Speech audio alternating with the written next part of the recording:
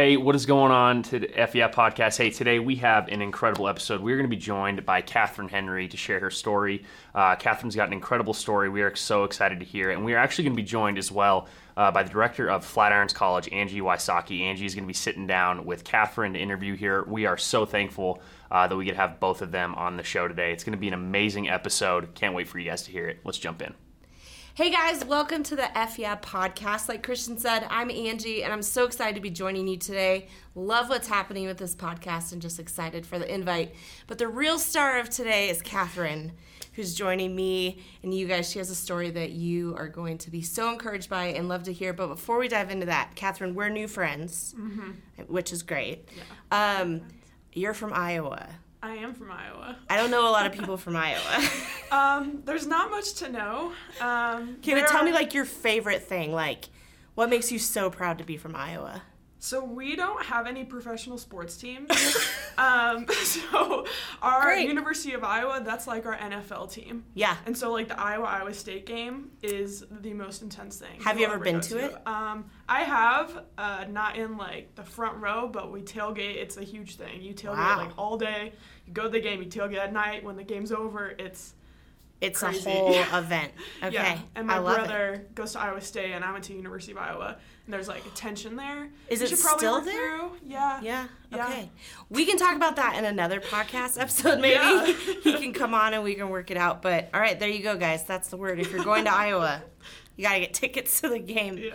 But that's not the real reason that we're here today. But we'll ask some follow-up questions. Cool. So you have an incredible story. And I'm excited for you to get to share that with everyone.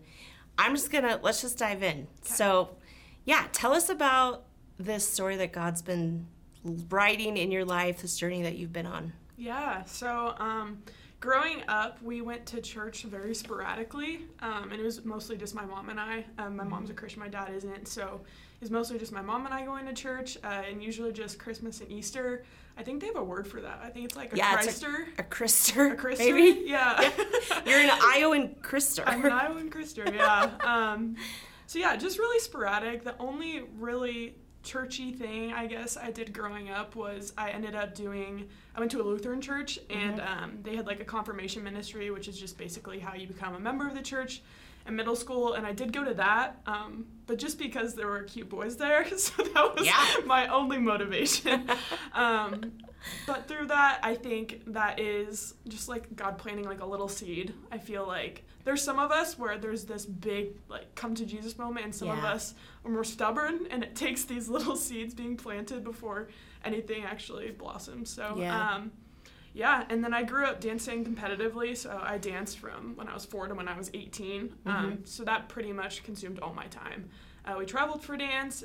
I had studio at night, so I'd be at the studio till like 10 o'clock, and then in high school, I ended up doing dance team 2, so I'd have morning practice and then be at the studio at night, and it was just a lot, and that was really all I did. So, and then going into high school, I would say I didn't go to church as much. I wasn't doing anything with the church anymore, and I was just focused on dance. I got really into caring a lot what people think and like status and kind of some of those things, and obviously boys.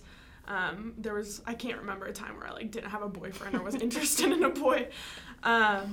So yeah, it was dance, boys, and I did start in high school getting more into like drinking and some of that culture.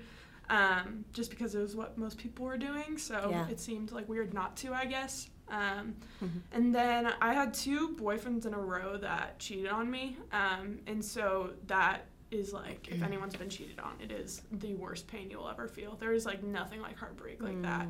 And so that, and then plus being a dancer and being in front of a mirror all the time, and then just like growing up, your body changes, and that's not a bad thing, like that's just a neutral thing. And there was just all these factors that after my second boyfriend cheated on me, it led into like a pretty significant eating disorder.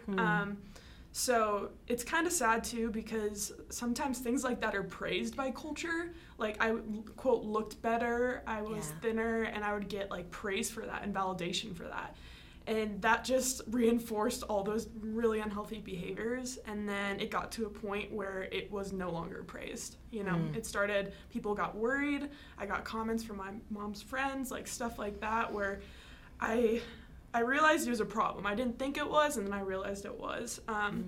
And I also have a very, like, perfectionistic personality. So you take, like, perfectionism, something like that, which is all about, like, control, and they just, like, reinforce each other.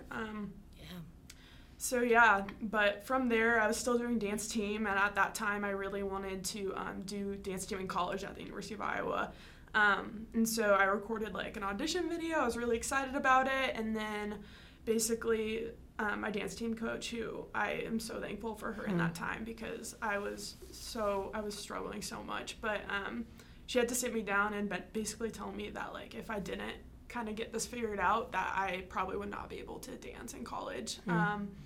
And that was a really hard thing to hear, but a really good thing. And she was, like, one of the few Christians I knew at the time, and she invited me to, like, her Bible study with some of her older friends. And that was cool just to see, like, these women, like, at that time I was in high school, but these, like, young adults, like, faithfully, like, pursuing Jesus. And so that was just, like, another seed planted, but at the same time I was like, this is kind of silly, like, we're watching this, like, corny Bible study, like, I don't know how I feel about this. But it was just one thing. And so I think after we kind of had that sit down, I knew I needed to get help. And so, like, with the help of my parents, which it was so hard on them. And, like, still to this day, it just breaks my heart. But just because, like, that's a hard thing to talk to somebody about. But I did get some help, and I would say I was healing physically, but mentally, just not as much. Like, I still had tons of negative thoughts about my body and food and exercise and tons of unhealthy habits, even though on the outside it looked like I was better. Sure. I guess. And so I got a tryout for University of Iowa dance team, but then it was kind of this crossroads of I knew I couldn't do that in a sorority just because it would be a lot. And so I ended up joining a sorority instead. So went to University of Iowa. And my first year was really hard. Like, I feel like college, people look back on it, and it's, like, this really fun time. Like, people always reminisce about it, and for me, that first year just was not fun. Like, I was in a sorority. I was surrounded by tons of people. I had a boyfriend, but I just felt really lonely. And I guess my perfectionism relates to my body kind of transitioned to school. So I started being really perfectionistic about that, and it consumed all my time, and I just really wasn't putting myself out there. And like I said, like, I had friends and I was surrounded by people, but I felt really alone. So my freshman year ended, and I basically knew something needed to change. I was just kind of at this bottom, just didn't know where to go. And I actually, through, like, mutual friends, I was introduced to this upperclassman in my sorority, who's now one of my good friends. Her name's Olivia. But she basically drove from, like, across the state to get coffee with me in Des Moines, which is where I'm from, and so I'd go home on the summers. And we just went to some Starbucks, and we were just talking, and she just started talking about Jesus, and her, like, joy, like, I could feel it. Like, it was tangible. And then, we left that, like, little coffee day, and I was like, I don't know what that is, but I want that, like, for myself. And I think, like, we all have experienced people like that, where they just, like, embody, like, this joy from Jesus, and, like, this joy that's, like, cannot be touched. And I wanted that. So fast forward to my sophomore year, I went back to Iowa. Olivia was a part of this ministry called Greek IV. So InterVarsity is just a ministry. They have it for athletes, they have it for college students, but I joined their, like, Greek one at Iowa, and just got connected with some girls in my sorority who just really loved Jesus and pursued him really radically, which I really respected, because I'm pretty black and white. So I'm like, we're either not doing this or, like, we're going really hard and doing this all the way. So I just started digging into the Bible and, like, what God says about me. And got really solid Christian community. And at that time, I was living in the house with one of my now best friends who was also following Jesus. And things just started to change. And it wasn't like I flipped a switch suddenly. I didn't struggle with body image. I didn't struggle with anxiety around that. But I noticed my perspective shift to so inward focused to more outward focused, and looking to God rather than inwardly at myself all the time and critiquing myself. And so I got really involved in Greek IV and started leading that. And from there, I think that's when God really showed me that leadership is something I'm very passionate about, and specifically like discipleship. So like walking with people as they move through this like sanctification process.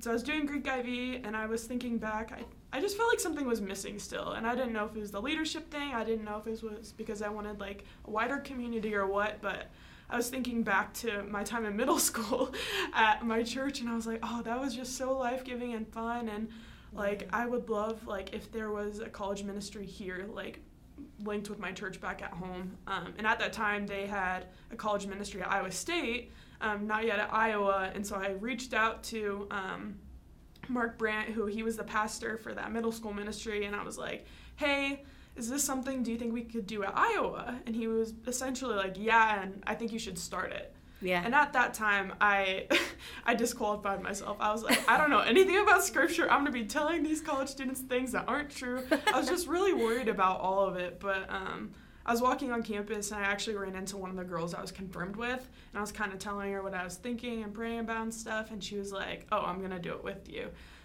So we both just like faithfully kind of started this ministry. And at first there was like a couple people.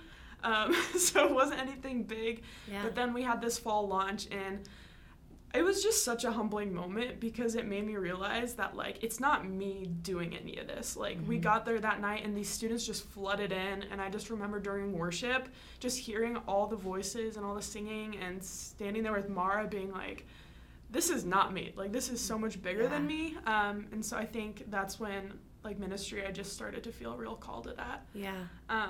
So from there, I just kept on doing that. I was in really good Christian community, and then 2020 hit, and that was my senior year of college. So I ended up moving home that summer, just because there was nothing to do, because everyone was inside all the time. Because we weren't allowed to hang out. Yeah, exactly. So I ended up interning for my church at home in their young adult ministry, and just something that I feel like is so important is I was poured into by so many people.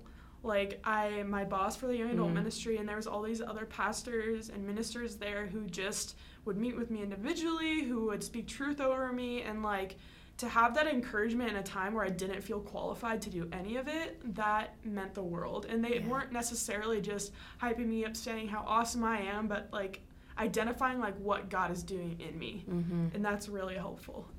So I did that, and then I graduated in fall of 2020. And then I kind of took a gap semester. I was in this crossroads because I really loved ministry, but I also had been pursuing this career in speech pathology.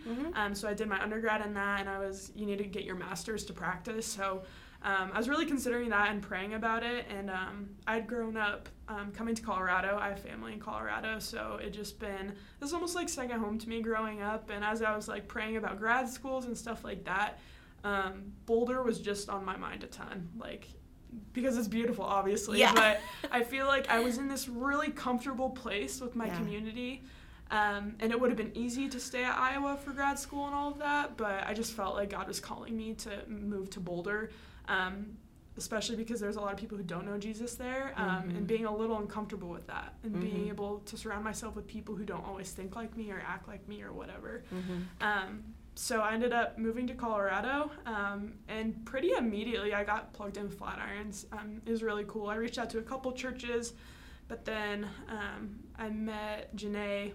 She goes here. She leads worship sometimes, but she said, hey, want to check out this church with me? And immediately it was great. Like, I loved how authentic people were. I loved how people showed up just as they were, with their struggles and their imperfections, and all of that. And so then I got connected with Ambry, who, shout out Ambry, she's on maternity leave. I know, we missed her. Yeah, but she just invited me to be a part of this ministry they were starting up, and it just felt like such confirmation about, like, this is where I was supposed to be, because community had been so important, and I knew in a season like grad school that's really intense, I would need it. And so just so happened they were starting up this young adult ministry when I moved out here, and got involved with that, and then I met my fiance, so that was another win. Hello.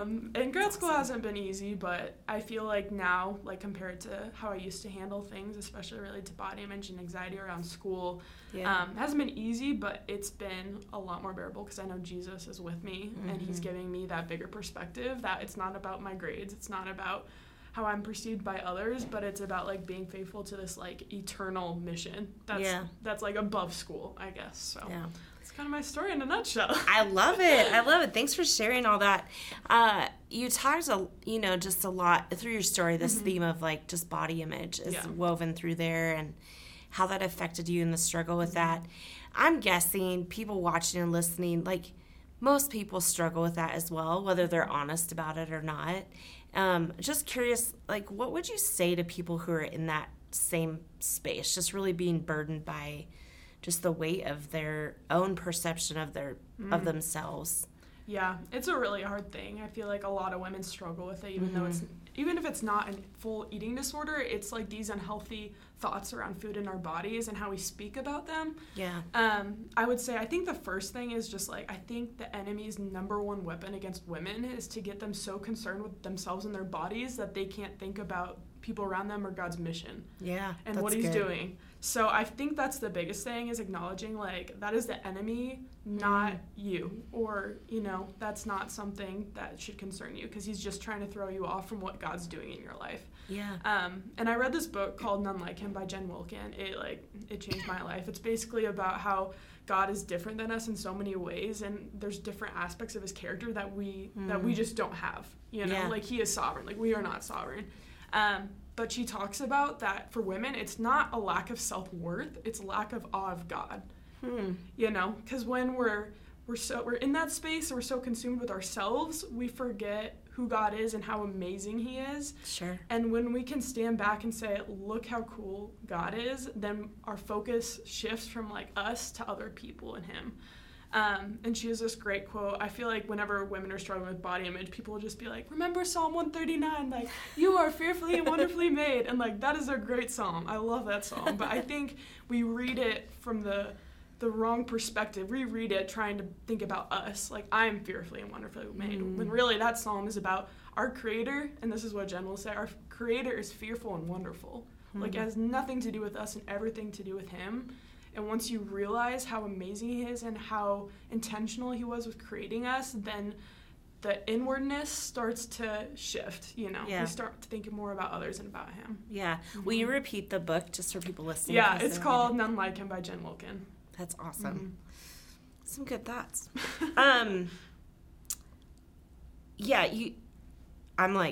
I feel thrown off because I'm like thinking about what you just said. I'm like, that's a really good perspective. You talk about just these moments in your story, and like to me, I listen to it and I think you had a lot of courage to change things. Like there were moments and crossroads you were at where you just made a decision to intentionally try to make things better or different. Can you talk about what that took for you? Just thinking of people listening who are like, yeah, I feel so stuck, or I feel like I don't want to live a certain way. Yeah. What does that look like to just make an intentional choice to live differently? Yeah, I think what was helpful for me is seeing how other people's lives changed and hearing their stories, which is why sharing testimonies is just so powerful, because sometimes it's hard for us to believe God can do that in our lives, but when we see it in others, we're like, that's possible, And so when I see my friends like Olivia or some of these other girls who mentored me, I'm just like, God did such a work in their life, then like he can do it in mine too. And like as you start reading scripture, like God promises us so many things, and one of those is like bringing us out of the darkness into like his marvelous light. And we talked about that at church the other week, but I would say that's the big thing. Yeah. Okay, so you talk about people, which I love this. You have like these key characters in your story. I think it's so cool how God used them and used those women in different conversations just to help show you, like you said, like a different way that life could be. Yeah. How has that experience with those mentors and friends changed how you relate to people? Yeah, that's a really good question. I think the two big ones I talked about were my dance team coach and my friend Olivia, but I think just their willingness to meet me where I was and not force me or try to push me to be somewhere where I wasn't yet. And I think that's important whether you're seeking mentorship or you're discipling or mentoring someone else. Like, just meeting them when they are and trusting that God will do what he's going to do in them. Yeah. You know, and you can help and you can walk alongside them and show them you care. But, like, at the end of the day, it's God doing the work in their life. So, yeah. Well, I know. It's so true. It's just, I love how God wove that together for you. Like, one Starbucks conversation led to other pieces. And okay, you started a ministry when you were in college. Yeah. Just like no big deal, casual. When you were telling that story, I was thinking about your junior high youth pastor. Like, how many times does a middle school youth pastor get a call years later from a student that's like, hey, I think I'm going to start a ministry at college? Okay, what did that feel like to do that when you even said, like, I just did not feel equipped? Yeah. I'm sure there are people listening who have God speaking to them about something that's like, hey, you should try this, you should do this. And we disqualify ourselves so often. Can you speak more about that? Just, your encouragement to people in that place or what that felt like for you? Yeah, I would say, I think the big thing I talked about with some people who mentored me is them speaking truth over me, and not in terms of like, oh, you're so great, like you can be this great, amazing leader, but like, kind of what I've been saying is like God can work literally through everyone. It doesn't matter how, quote, spiritually mature you are. It doesn't matter how much you know about scripture. Like, he can use anyone, and I think he especially loves to use people who have lived in such brokenness. Sure. Because that's what's relatable, and that's what'll reach the people who feel that. You know, they don't want to see people come and speak at this ministry or lead this ministry and act like they have it all figured out. And so when we're able to like humble ourselves and be vulnerable to people, like, that's what is attractive about Christ followers, is like seeing how God lifted them from this dark place, you know. So No, I love it. Yeah, just the invitation, like, okay, this is what I'm working through. Let's do this together. Yeah. Katherine, what's the biggest lesson you're learning right now? Oh man, I'm learning a lot. I feel like one thing is, so I got this piece of advice. Obviously I moved to Colorado, so I moved states, and I think that's a big thing. Was it for the sports teams? Because we have professional sports here. No, I wish. It was for the beautiful views. But, that too. Yeah. I think, like, God can use people when you move across the country or move wherever, but I think this piece of advice I got from Amy Becker, she leads Greek University. She's one of the supervisors, but she tells college students and really just, like, young adults, like, pursue your dream community, not your dream location. Because you can move to this beautiful place or you can move to this big city, but if you don't have community, it's going to be really hard. Yeah. So I think just being in Colorado now and like really wanting to plant seeds here, it's like community is what's important. It's not where we move, although that's a cool thing, you know? So I feel like that's a big thing. And then kind of what I touched on is like mentorship, discipleship, and I think it's important to seek mentorship with people a couple seasons ahead of you. I think as young adults, sometimes we can get a little cocky and like, I know all this, I got it all figured out, but the truth is like we don't. And like especially when we get older and move into things like new jobs or married or having kids or whatever, like things, it's going to shake up our world a little bit. So I think having people a couple seasons ahead of you, but not only that, but like mentoring people like who are younger than you. Like I'm sure like for you in Flatirons College, like mentorship is so important, and for students and young adults, like to have someone to speak truth over, you know, like people younger than you can teach you things too. Totally. You know, so I think it's important both ways. Okay, I'm throwing in a question we didn't talk about. So good, here we go. But just that idea of community is like, I think people are craving it right now. So just what's one practical way, like you just moved, you've established new community. What's one practical step someone can take to, if they're like, I don't know how to make friends. I don't know how to do this. What's something that you did that helped you find community? That's a good question. I think in high school I thought like, you know, friendship was measured by how many you have. Sure. You know, and I think at the end of the day, like if you have like one or two or a handful of friends that, you know, you can go really deep with. I think that's really great. I think like moving to a new place can be hard because, you know, sometimes you can have that like vulnerability hangover and you hang with the person for the first time and you tell them your whole story and then you're like, oh no, maybe I shouldn't have said that. But I think one big thing is like being intentional and getting uncomfortable about asking people to hang out. Like even if that's just one person, like if you go to YA or whatever what communities you're a part of, and you ask one person, you're like, they're cool, and I see they're following Jesus, I'm going to ask them to get coffee. I'm going to ask them to hang out. And getting uncomfortable, because sometimes that is. Because, I don't know, making friends as a young adult is weird. Because I feel like it's so awkward. It's so weird. And, some people have friends, and, they've reached their, friend capacity, and some people are looking for new friends, and it can be really uncomfortable, but those friendships honestly pay off the most. Yeah. I had a interaction this week that reminded me of that. This person, I'm like, I assumed you were set, you had friends, you're set in a small group, and we had this conversation where I just realized oh, you're not, I can't assume that for other people, so just ask, Yeah, but definitely. Okay, you get the last word in this conversation, which honestly I feel like you could preach a sermon about so many things you've said today. There's really good lines in here, but yeah, what would you just, as a closing thought or encouragement to people listening, you get the last word. Okay, cool. I think I have two things. I think one related back to body image is I just challenge women especially, and I know men struggle with this too, but be honest about yourself, about your relationship with food in your body.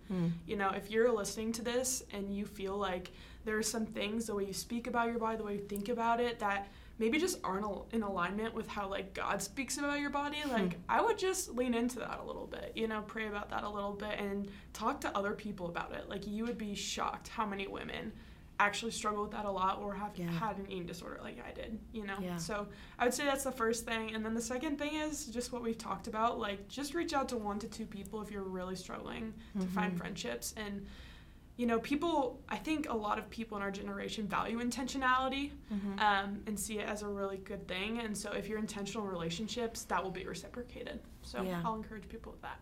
Awesome. Thank you so much for sharing your story. And just thank you for being open to what God's doing in your life. You're a huge gift to Flatirons. Thank you so much. All the people that get to be in community with you. So thanks, Angie. Thank you.